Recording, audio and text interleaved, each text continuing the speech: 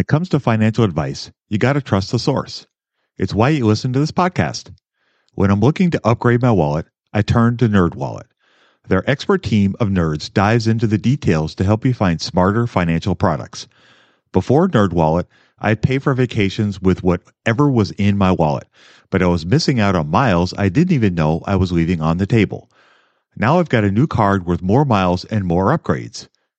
What could future you do with more travel rewards? A hotel upgrade? Lounge access? Wherever you go next, make it happen with a smarter travel credit card. Don't wait to make smart financial decisions. Compare and find smarter credit cards, savings accounts, and more today at nerdwallet.com. NerdWallet, finance smarter.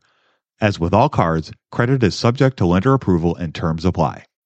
When you need mealtime inspiration, it's worth shopping Kroger, where you'll find over 30,000 mouth-watering choices that excite your inner foodie. And no matter what tasty choice you make, you'll enjoy our everyday low prices, plus extra ways to save, like digital coupons worth over $600 each week. You can also save up to $1 off per gallon at the pump with fuel points. More savings and more inspiring flavors make shopping Kroger worth it every time. Kroger, fresh for everyone. Fuel restrictions apply. Love this podcast because it crushes your dreams of getting rich quick.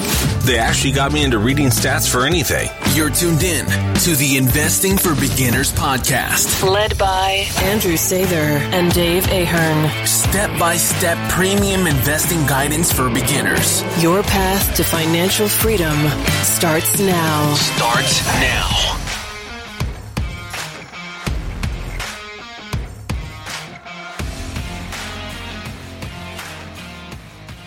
All right, folks, welcome to Investing for Beginners podcast. Today we have a special show. Today, in anticipation of the upcoming holidays, we thought we would talk about something super fun, budgeting. I know everybody loves budgeting, but we're going to talk about budgeting to prepare to pay for all those fun things you're going to buy for Christmas.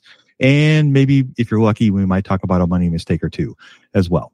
So we are joined by Chris and Evan. These are two of our favorite guests, and they're coming back to us to talk about this very topic because Andrew and I are not budget experts. So these guys are. So this should be a fun conversation. So Chris and Evan, thank you guys for joining us today. King Chris and Squire Evan are here with us. So thank you guys for joining us, and let's start talking budgeting and have some fun. Oh yeah, because everybody likes to talk about budgeting, right? That usually gets everybody amped up and I'm so excited. I'm like just bouncing off the walls. I'm so excited. I mean, so many people think it's a 4-letter word, right? They really associate budgeting with like just that 4-letter word, like it's just something terrible. But actually, it's some of the most freeing things you can do is set a budget and stick to a budget. And this time of year, we see everybody stressed out because they didn't plan. And they're usually paying for the mistakes that they make in November and December, usually in April. Because usually you're paying for those mistakes all the way up to Easter. And then guess what? They screw up again. So it's just usually it's like a cycle that keeps happening over and over. Yeah, exactly. So how can people start? Where do you start? I hear what you guys are saying. I think this is probably a good idea. How do I start? Intentionality for one. I think you have to know your numbers. Too many people don't know their numbers. So if you know your numbers to start with, you can actually reverse engineer the math and figure out what that looks like. And usually, spoiler alert, it's probably too late right now if you're planning for this year's Christmas. So you should probably start backwards engineering it, all year. So you're actually planning for the spending come December. You know that spending's going to come. So why not break it up so it's not such a big piece of the pie? You have to bite off in November and December when you're planning for the holidays. And usually, too, if you do that throughout the year, you can actually find some better deals and start, stockpiling some stuff so that come this time of year, you can actually enjoy it and not be stressed out or anxious. I know it's possible. You can do it, but it takes some time and some planning. But I think just starting with knowing your numbers and actually having that math in front of you can be very freeing. And the huge part of doing it ahead of time is that a big stressor, of course, when you start spending a bunch of money on surprise expenses or unusual expenses like Christmas purchases, is that it'll start eating into your needs. So it'll start eating into rent payments, mortgage payments, utility payments, healthcare payments, whatever it might be. But the further ahead you plan, the more it can just eat into your wants. Even if it has to eat into anything, it'll just eat into your wants, and you can scale back eating out a little bit, scale back gifts throughout the year a little bit to make up for it. You can channel more sustainable saving methods than taking money away from things that you need to survive. I think one area to think about too, Dave and Andrew, with this is getting very clear on what the areas of spending are going to be for this time of year. And just getting clear, like so many times with our budget in the past, the things that pops up is, oh, we forgot this person. Oh, we forgot this person. And you end up running to the store and you spend $20 or $50 and you do that 5 or 6 times and you completely ruin your budget. Like that's how it happens. So you have to sit down. Maybe if you're not married or if you are married, sit down with your spouse and let's get clear. Okay, who are we really want to get something for this year? And let's just put a number to it. You don't have to put the gift, but you do need to start assigning some numbers, but then you got to respect that number, right? You have to actually stick to that number. And I think that's a big piece to try to eliminate the ahas and the surprises. Because if you can eliminate that stuff this time of year, man, you're just going to set yourself up to really be able to enjoy the season for what it's truly about, and it's not just about spending money. So I think trying to get ahead of that can really be very freeing. That's awesome. Either one of you, Chris or Evan, do you recall any times where you were trying to set your numbers where maybe you made a rookie mistake or you forgot something or just did it wrong? If somebody's trying to learn their numbers for the first time, what kind of advice would you give to them? Yeah, at least go ahead, Evan. Okay.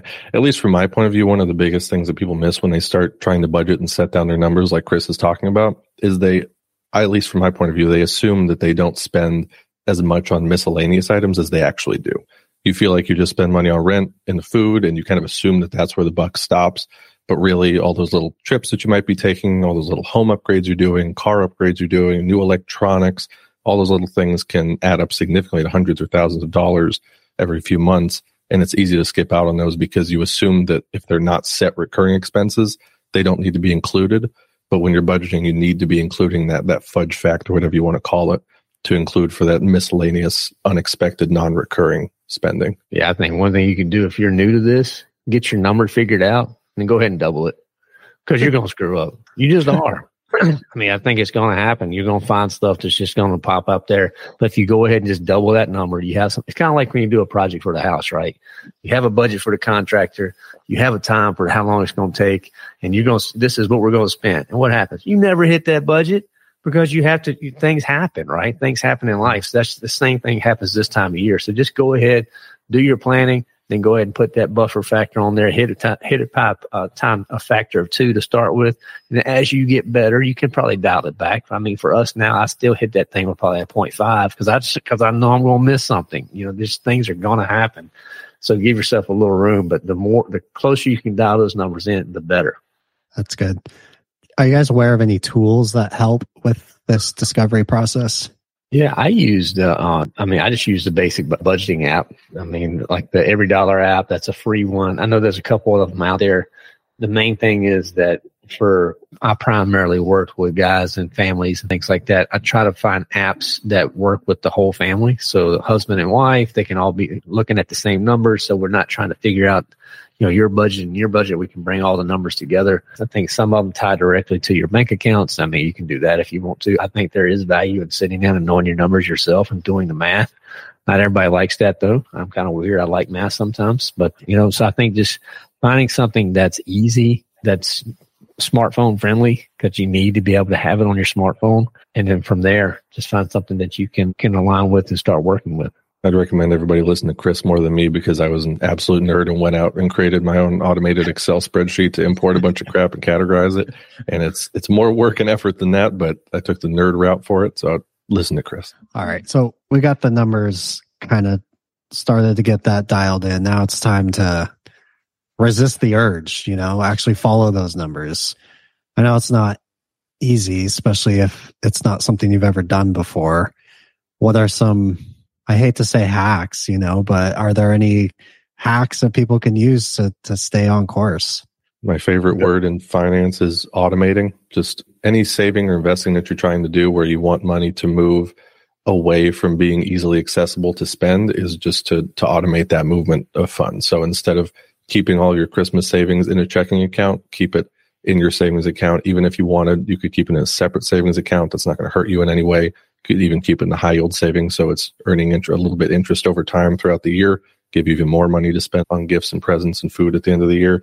But automatically moving the funds somewhere else and not relying on your willpower throughout the year to continue that saving process is going to take away a massive amount of headache and stress each month and probably give you more savings at the end of the year than you would have otherwise.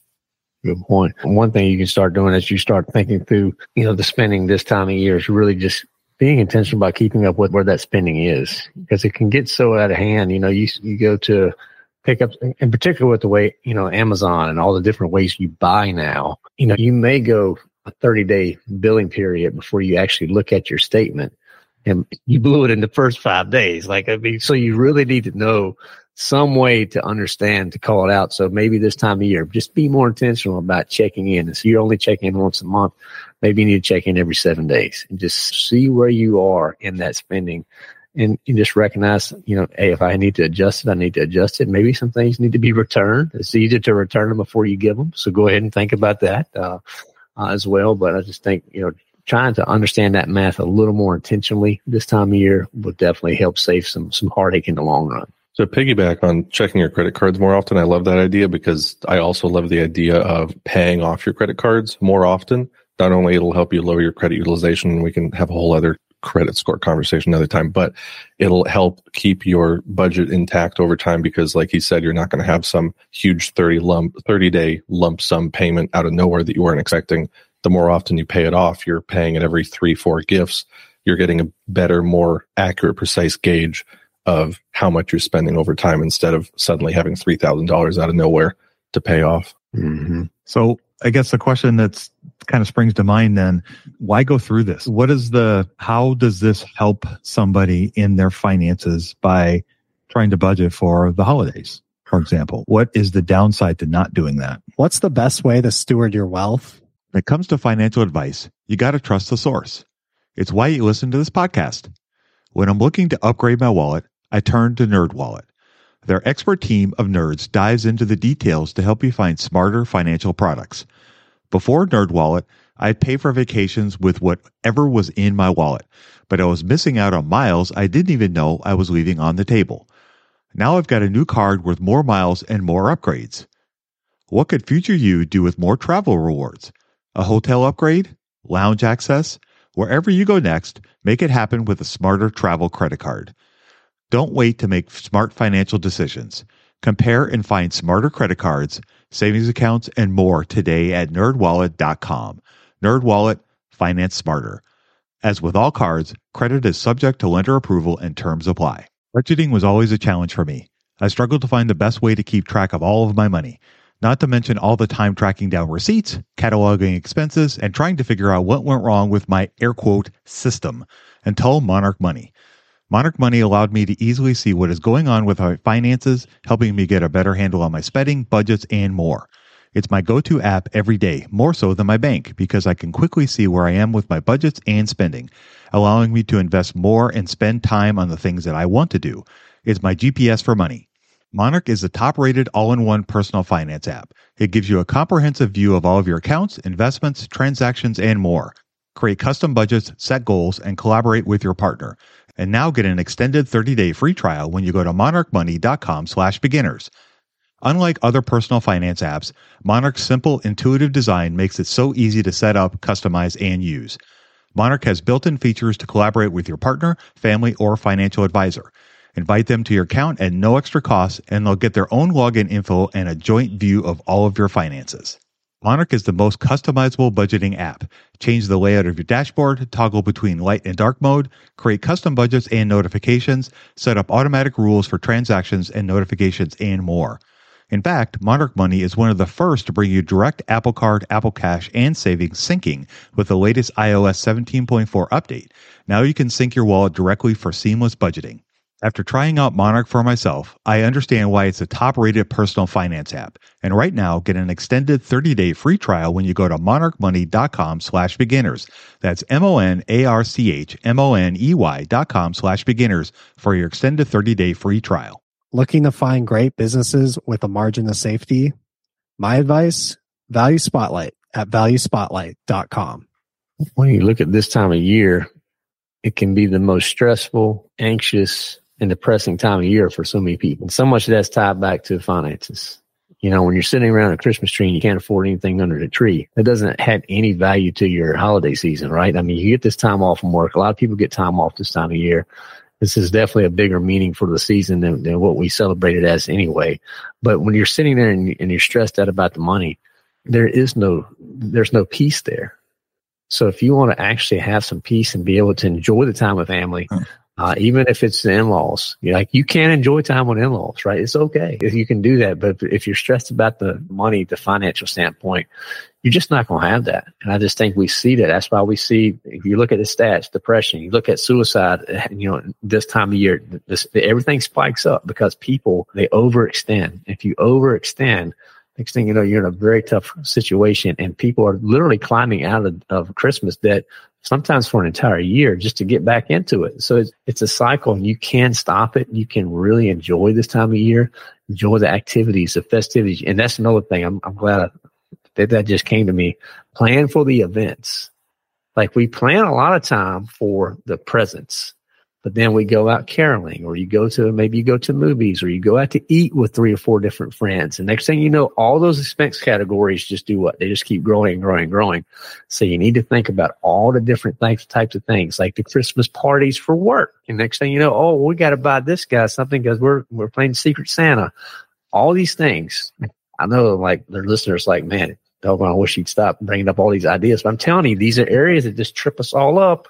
And if we really sit down and think about it, you can get ahead of a lot of it if you plan ahead. And then that way you go in on Christmas morning and you can actually enjoy the morning. That's really good. Mm-hmm. Before we drop this topic and get into putting you guys under the fire a little bit, do you have any thoughts on Black Friday? That could be, it's a lot of stuff can be on sale. So why not splurge? What's your thoughts on Black Friday? If you track prices throughout the rest of the year, so much of it just wouldn't be deals. I don't know what the actual percentage of that is, but I have personally never seen something on Black Friday that's been much more of a sale than maybe 5 or 10% off, because they'll just inflate the quote unquote original price from what it actually was throughout the year. So I would say ignore Black Friday for the most part and instead focus on what Chris mentioned earlier, which was buying gifts earlier on through the year when the prices are actually normalized, or when there's some other random sale or clearance, whatever it might be, and take advantage of those opportunities throughout the year instead of the one time of year when the retailers are going to be absolutely incentivized to keep prices as high as possible, because they know that people are going to go out and buy things regardless of whether it's a real sale or not. Whereas throughout the rest of the year, they actually have to convince you that the price is good and worthwhile. So I would advise to stay away from it for the most part and not fall in with the rest of the crowd, because the retailers are just going to be there to exploit it. That's a good point. Another thing I would add to that is look for apps. There's an app that I use called Honey. It just goes right on your browser. And then I can truly see, are you giving me a deal, or are you just trying to make me feel good? So things like that are really great ways, like Evan's talking about, just to cross-check it, because some companies do. I have been able to catch some deals on some stuff, but you got to make sure you know where the starting point is. What's the true starting point versus what's this made-up Black Friday starting point that many of them inflate.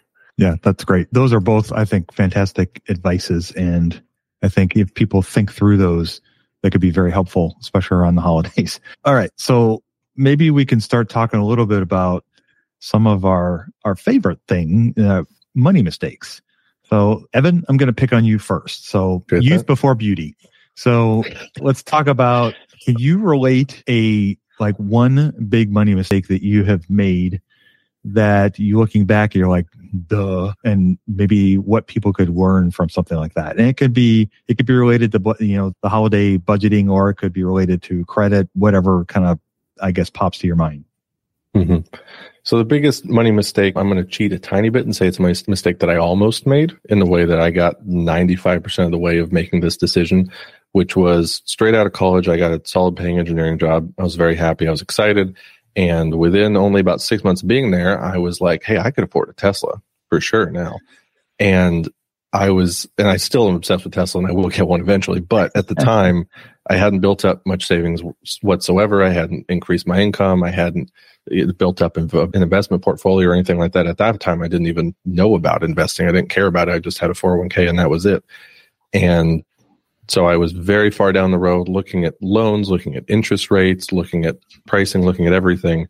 And I can't even imagine. I don't even want to think about how different my finances would be at this point if I had actually gone through with that. Not because the Tesla was the worst priced car in the world, but because it was a horrible time for me to do that. I would have taken away pretty much all of my savings, the majority of my savings, just to cover the down payment, and then the monthly payment, because I wouldn't have been able to do it, a very large down payment would have taken up a larger chunk of my monthly income than I would want it to. I'd want it to be less than 10%, and it would have been easily closer to 30%.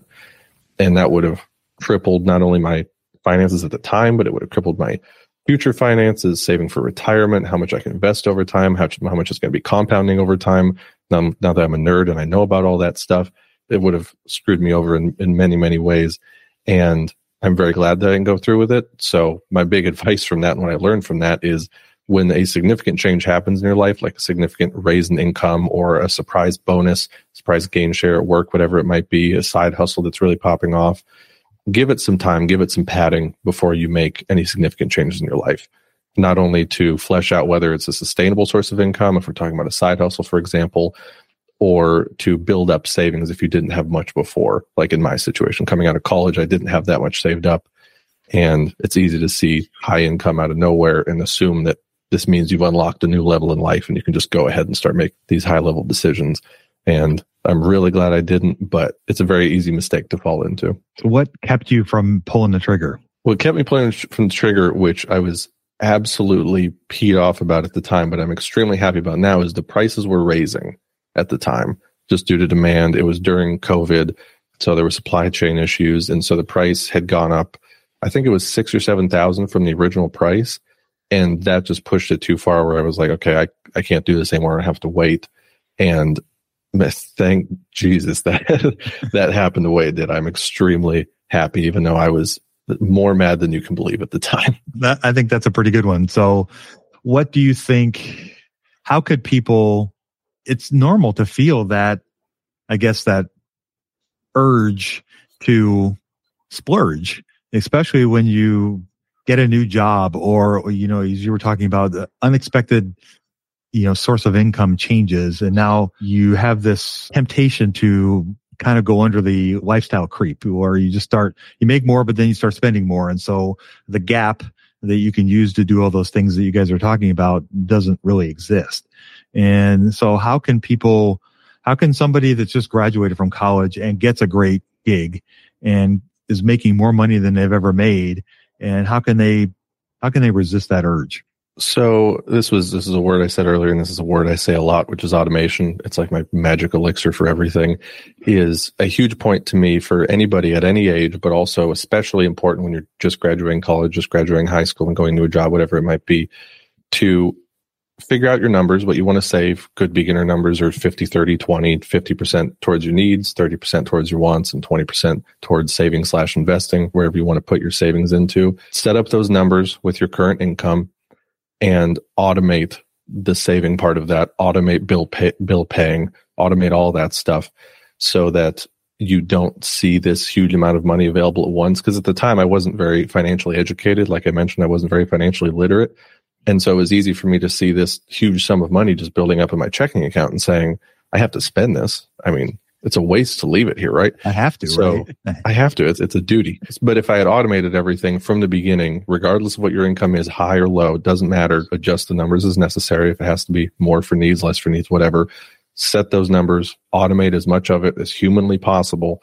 And that won't tempt you as much because you're only going to see, for example, 3,000, 4,000 in your checking account indefinitely, no matter how much you make, just because you're increasing your savings as you make more money. You're automating it all, so it's out of your hands. You don't need the willpower every single month to do it, like we talked about earlier with budgeting. And that makes it much, much easier to only see a certain amount of money available to you that will cover expenses, a short-term emergency, whatever, instead of seeing some huge amount of cash piling up. What's the best way to get started in the market? Download Andrew's ebook for free at stockmarketpdf.com. Okay, so I want to double click on something. You've talked about automation a couple times.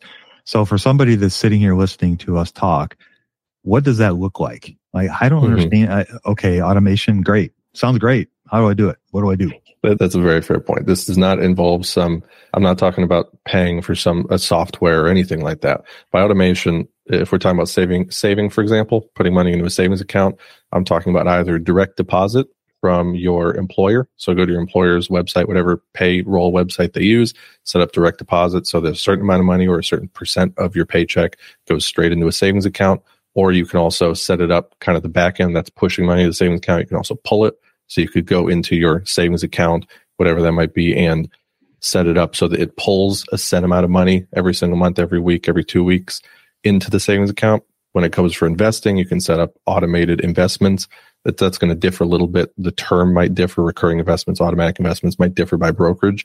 But the general idea is every single set time period, it'll pull money out of whatever account you give it, which I would recommend would be your checking account. And then it'll automatically invest into a stock and buy a set amount of shares with a set amount of money and everything. And all of that automation is my general umbrella of automation, will move money to different places, to different accounts without you having to take any ongoing action. Perfect. Thank you. Good answer. All right, Chris, your turn. Hot seat, baby. All right, let's go. So money mistake? I haven't made one yet. No, I'm just kidding. So, I'm just trying to think through the novel of the size of Moby Dick that I had of money mistakes. So I'm thinking of right now, I'm kind of like, I went to vehicles because that was my thing, man. Like I like trucks. I like cars. I like nice rides. And I never even thought about the idea of negative equity. Like it never crossed my mind about what that was. I remember talking to my wife when we were actually dating. I just bought a brand new Toyota Highlander. And then all of a sudden, you know, I was in my early 30s and I'm riding around because I bought it for work and I had 2 kids. Every time I ever went, I saw these moms driving this Toyota Highlander. I'm like, I don't want to be a mom driving a Toyota Highlander. Like, this is not me.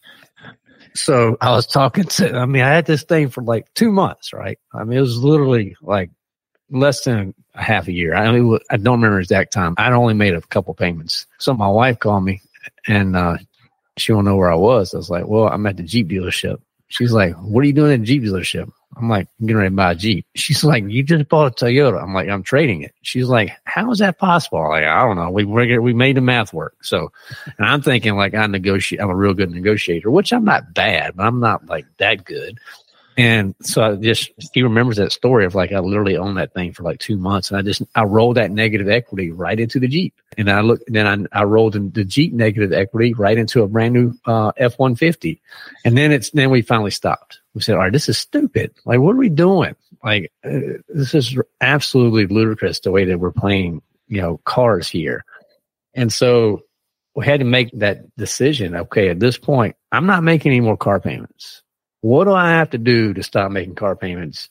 Because I actually want to start paying myself and start paying for the future and planning that way. And it started with me to actually have a lot of self-talk and reflection.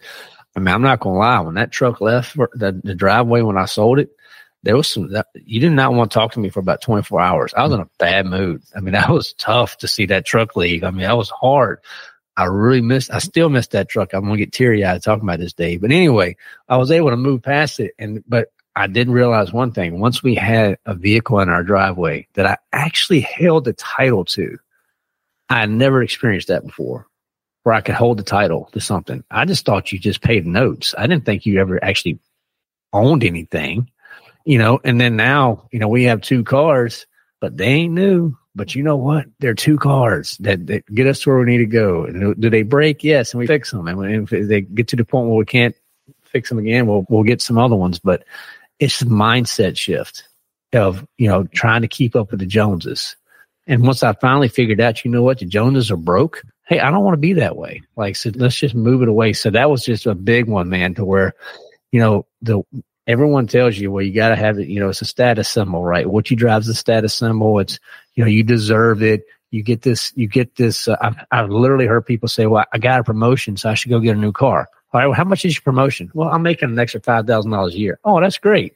How much does a car cost? Like, I mean, what are you talking about here? This math doesn't work out here. So it's crazy when you start breaking it down and thinking of it like that. But I just think that negative equity and just trying to play the numbers games when it comes to cars, I did it wrong for so long, and I see so many people doing that, and it's just robbing you, because cars, until recently, I know sometimes they're not depreciating assets the way that they used to be, but it's still a car. It's still going to be depreciating at some point. You need to make sure that you're investing in things that appreciate instead of depreciating. I think that's just a good rule of thumb. Yeah, I would agree with that. So for those not familiar with term, when we refer to negative equity, what does that mean? Yeah, you owe more than the car's worth. Very simple. I'm a simple guy. So basically, I had a vehicle that maybe it was worth $20,000, but guess what? Your boy owed $25,000. So I'm $5,000 in the hole right there. Well, don't worry. Car dealerships, they'll take care of you, because all they want to know is, what number do we need to get to make you happy today? And they'll figure that stuff out. And what they're doing is they're just adding months, or they're trying to look at, different types of pay rates or different types of loans. But that negative equity doesn't go away. Like it's not going to disappear magically like a fairy dust is going to poof, that negative equity is gone. No, you're going to pay for it. You just pay for more over a longer period of time. And that's what that is. Okay. That makes a lot of sense. So I guess a question kind of for both of you then. So you're both kind of talking about these purchases that they're bigger dollar amounts for sure, but they're kind of more, I guess you could say, wants than needs. So there's a train of thought in the personal finance space that you either need to deny yourself or figure out a way to reward yourself and make it both work. So what are your guys' thoughts on that? Like, the standard, you got to stop drinking Starbucks coffee and drink the stuff at work kind of thing instead of enjoying your life. So I guess, how do you kind of balance these ideas of avoiding these money mistakes, but then also still enjoying your life and having things that you do enjoy? I think setting your numbers ahead of time is incredibly important, which we talked about some before. Having a framework ahead of time of how much you need to get by. That's the most obvious one. Add up your rent, food, healthcare, all those recurring expenses, maybe add a fudge factor of 10% on top of that. See what percentage of that income that takes up. And then I would say the next step to focus on would be the saving and investing percentage of your income. Figure out, when do you want to retire, and how much do you think you could feasibly put away at your current income? That'll be conservative, because hopefully your income will increase over time.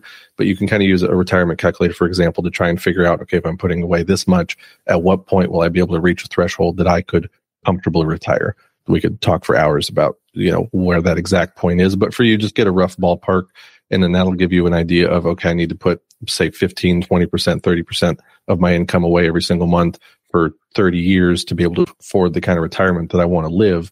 And now you have an amount left that you can spend on wants. And from there, you can subtract out whatever wants you generally spend on. If you want to do a vacation every month, those wants, but the car is going to have to take up something. Something is going to have to give. And I would say that having car payments is not the end of the world for everybody. At least I personally don't think that it's the devil that some people do think it is. But I think that it is the devil when it's being shoved into your financial numbers, your financial expense ratios, without you figuring it out ahead of time. Because if you do the math ahead of time and understand, okay, we're going to have to trim back a vacation every year. Maybe we did 2 or 3 vacations. Now we only do 1 or 2 vacations, and then we can afford the car. We can afford those monthly payments. Then that's okay. As long as you make that compensation and check your numbers ahead of time and make sure, especially, that it's not eating into needs, which for me personally would have been a huge issue at the time, as it would have started eating into the bills that I needed to pay every single month, because I didn't know my numbers. I didn't know what percent of my income this would take up. I didn't know what percent of my income I was already taking up with other expenses.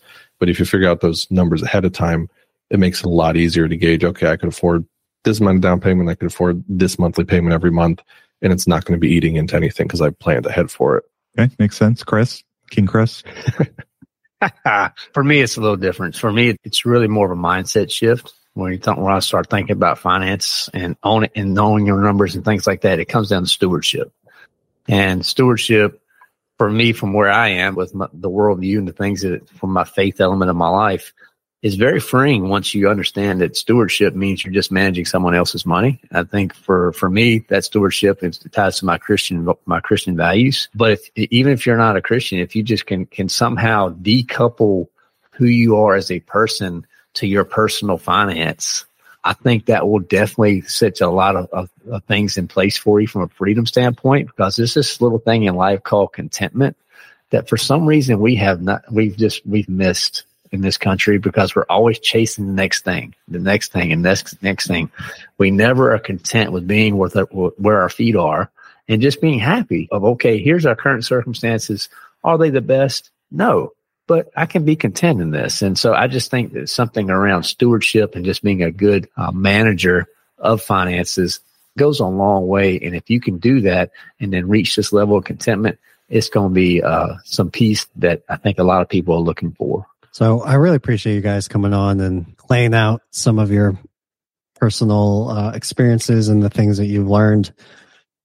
If someone was wanting to, I don't know, crazy idea, give a gift of helping somebody along a path of financial freedom, we've all made a product together trying to help do that. It's called Financial Birds and Bees.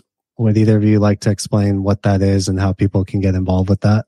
So Financial Birds and Bees is an overall product / bundle that its overall goal is to try and help young adults, for example, talking about people who are graduating high school, graduating college, getting their first job, first access to a 401k, trying to help those people set up systems and knowledge and a foundation of knowledge for investing in finance as a whole, and specifically a 401k, to start preparing as soon as possible for their financial future. We're talking as far out as retirement. Sometimes it sounds silly, especially to people of that age, to think of a timeline that far out. So our goal of our product is to distill down all of that complicated knowledge and all those complicated ideas that seem far out and ethereal and you don't quite grasp it, and there's all this conflicting knowledge all over the place. Distill all that down to something simple and understandable and something that can be referenced for years to come, including an ebook that gives you a lot of the in-depth knowledge that you'll probably be referencing back the most in the future because it has much more in-depth topics and subjects. And then also a 12-day series that helps you distill that, apply that, and give some accountability while you're preparing and setting up retirement accounts, optimizing them, maintaining them, avoiding common mistakes, as well as some live Q&A with these beautiful gentlemen right here, Dave and Andrew, to answer any burning finance questions you have as you go through that process. Yeah, for me, I think if you're listening out there and you want something to kind of help you get ahead of the mistakes, or maybe help the ones that you love the most get ahead of making those mistakes, it's a great way to do it. You could gift this to a son, a daughter, a niece, a nephew. Maybe they're in high school. Maybe they're in college. Maybe they just graduated college and they're early in their career. Anywhere in that path, there's stuff in this ebook that's going to speak to them. Well, it's stuff that's going to speak to anyone, but specifically to them, because it's going to help them see, okay, here's what this means. Oh, this is what this financial term means. This is how I can actually apply it. They're not being taught that unless they go through a finance, program at a university. They're not getting exposure here. So what we want to do is just create some exposure opportunities. So it's a great way. It's that you give it to them once, they get the ebook, they get the drip, they get those all sorts of ways to learn from us. But then they get to talk to two guys who do this for a living. I mean, what a great opportunity to get them exposed. And you never know the connections that they can make through going through a process like this, or what that could do for them. Maybe not this year, but 5-10 years down the road. Just the small decisions that they make based off of what we're trying to teach them with Financial Birds and Bees can really be life-changing. So it could be a gift that really reaps tons in the future, because you're sowing a lot of good things right now. I know that if I had this product, this whole bundle, when I was going through college or graduating college and getting access to that decently high-paying job with a 401k, I would have had so much more knowledge of what to prioritize and what's important, that I wouldn't have gone down the rabbit hole of trying to find a new car yet. I would have been prioritizing things and understanding the more I save now and earlier I save now, the more comfortable I can be in the future being able to buy that car that I want now. And you can find that. You can just Google Financial Birds and Bees, or you can also go to financialbirdsbees.com. Yeah, I wouldn't even be on this podcast if I had this when I graduated college. I'd be on an island somewhere. I'm just Any particular island, Chris? No, just so long as it's by itself, I'm good. Not connected to any other one. I'm good. Well, guys, we greatly appreciate you both taking time to come talk to us today and help educate our listeners. This is, again, the idea behind the product was to help educate people in the status of our country right now. There just isn't much education for finances, and we're all different age ranges here, and we've all experienced roughly the same kind of idea where you graduate from college, you graduate from high school, you go out into the working world, and you're basically thrown to the wolves. And you just have to kind of figure it out on your own, sink or swim. And I think this whole idea to help people not have to sink or swim, but they can swim right out of the gate is so crucial. And I think it could help a lot of people. And if we could just help one person at a time, that's really why we're doing this. And it could be a life-changing event for a lot of people. And I think that's something to be applauded. And I'm excited to see how people will react to this. Absolutely. All right, folks. Well, with that, we will go ahead and wrap up our show for today. I wanted to thank Chris and Evan for both taking time out of their busy days to come talk to us and help educate our listeners. This is a very important topic, as we talked about, and we can all learn. There's never a time that you can't learn and you can't learn something new. Even old dogs like me can learn new tricks. So go out there and invest with a margin of safety, emphasis on the safety. Have a great week, and we'll talk to you all next week. We hope you enjoyed this content. 7 Steps to Understanding the Stock Market shows you precisely how to break down the numbers in an engaging and readable way with real-life examples. Get access today at stockmarketpdf.com. Until next time, have a prosperous day. The information contained is for general information and educational purposes only. It is not intended for a substitute for legal, commercial, and/or financial advice from a licensed professional. Review our full disclaimer at einvestingforbeginners.com.